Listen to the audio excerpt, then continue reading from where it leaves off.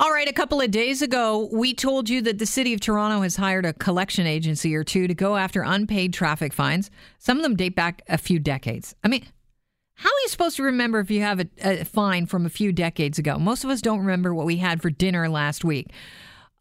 Most of us also pay our fines right away. But some people are being shocked when they discover that they are being hounded by collection agencies that say they have outstanding fines, or that they're on the hook for charges that they were actually acquitted of.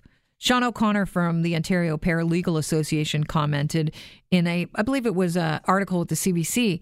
He said it's beyond heartless. We have the president of the Ontario Paralegal Association on the line right now. His name is George Brown. George, welcome to the program. Thank you for having me. Would you agree this is beyond heartless? I think it is, yeah. I think there are a number of issues. People are entitled to due process.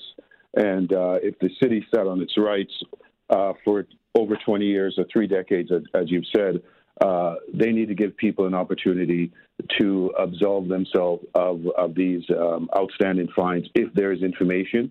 And if the city has lost these records, I say that they shouldn't be able to enforce these long overdue outstanding fines. And I understand that there's about 300,000 people that are affected. And if these fines go over, 30 odd years, 20 years, there's a lot of pensioners that are being affected here. And I think it's heartless, yes. You're launching an injunction against the City of Toronto. What does that entail, and what will that actually ultimately result in? We're seeking legal advice at this point for the OPA to seek some kind of intervener status to get these people due process and to have a judge take a look at this to see whether or not it's fair in all of the circumstances to, in some respect, target people this way.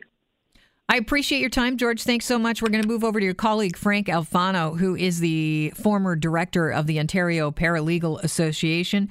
Frank, you just heard your president of the association there. You would agree that it's heartless as well? It is.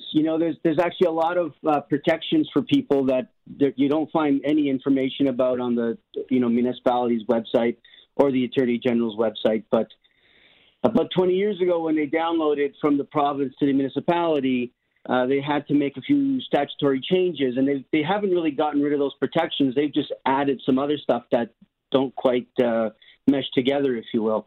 The City of Toronto is owed $100 million in unpaid fines, and I know a lot of people are being shocked to find out that they haven't paid their fines.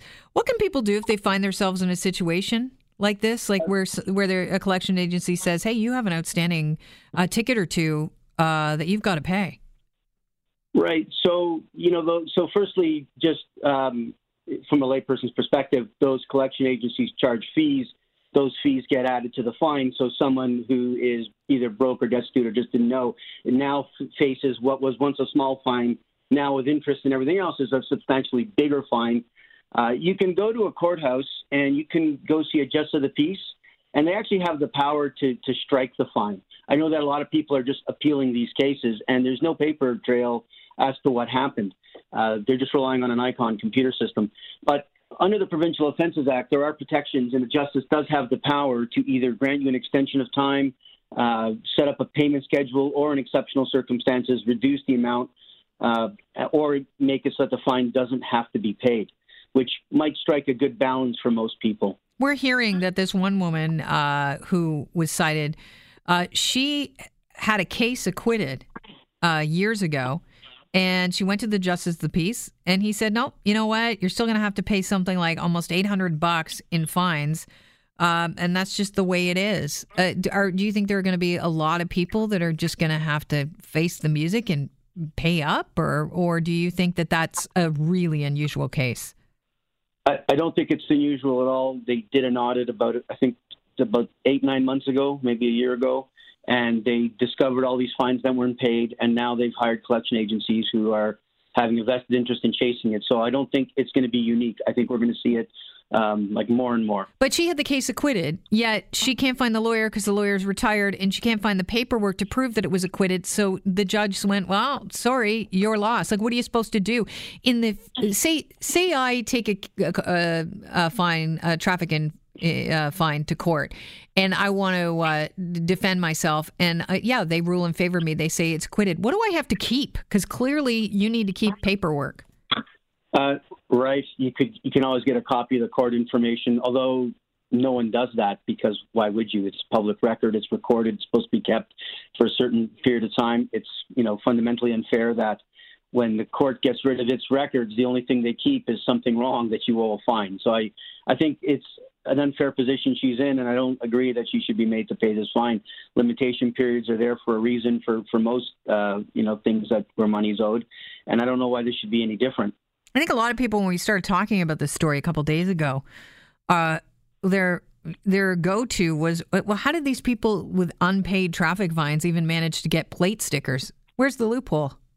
Well, because there's methods that the municipality uses to enforce it. So they'll stop you from getting your sticker, or they'll suspend your license. But if the information was missing off a ticket, it wouldn't make it to enforcement. And what the audit did was they went and looked for other means of trying to link those fines to people. And when they did that, that's when they were able to continue to enforce. So for 20, 30 years, there was no enforcement because their traditional means of using that, didn't work. I think a lot of people also wonder, how is it that people don't know they have any fines because they're going to tell you at Service Ontario. Chris just talked to a listener and he said, when I renewed my sticker, I asked if I had any fines because they didn't tell me. I did have fines, but Service Ontario wasn't going to tell me unless I asked.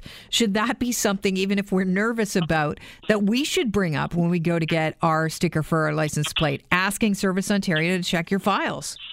Well, Service Ontario can't check your files. They only know about your fines when they're defaulted and have gone to enforcement. Well, that's interesting. So Service Ontario is the provincial agency that regulates your driver's license and your sticker. The municipalities don't share information unless it's in default and it's gone to enforcement. Service Ontario will enforce municipal orders, but until it goes to enforcement, the province has no idea what you owe the city. If you were to propose a statute of limitations, where do you think a fair number would fall? Between 5 and 7 years. Why 7 at the top? Well, 7 is your standard limitation period for most things, so it's a good basis to start with. But given that there's our traffic fines, if someone truly can't afford the fine after 5 years, you have to draw a line and say let it go. So somewhere between 5 and 7 years. I really appreciate your time today. Thank you so much for joining us. I think it's been extremely informative. Thank you so much for having me. Have a great day. That is former director of the Ontario Paralegal Association, Frank Alfano, talking about what you can do if you find yourself in this situation with the City of Toronto and the collection agencies that they've hired, where they say, hey, guess what? A couple of decades ago, you had this ticket, you didn't pay it, pay up. And we'd like our fees attached to that.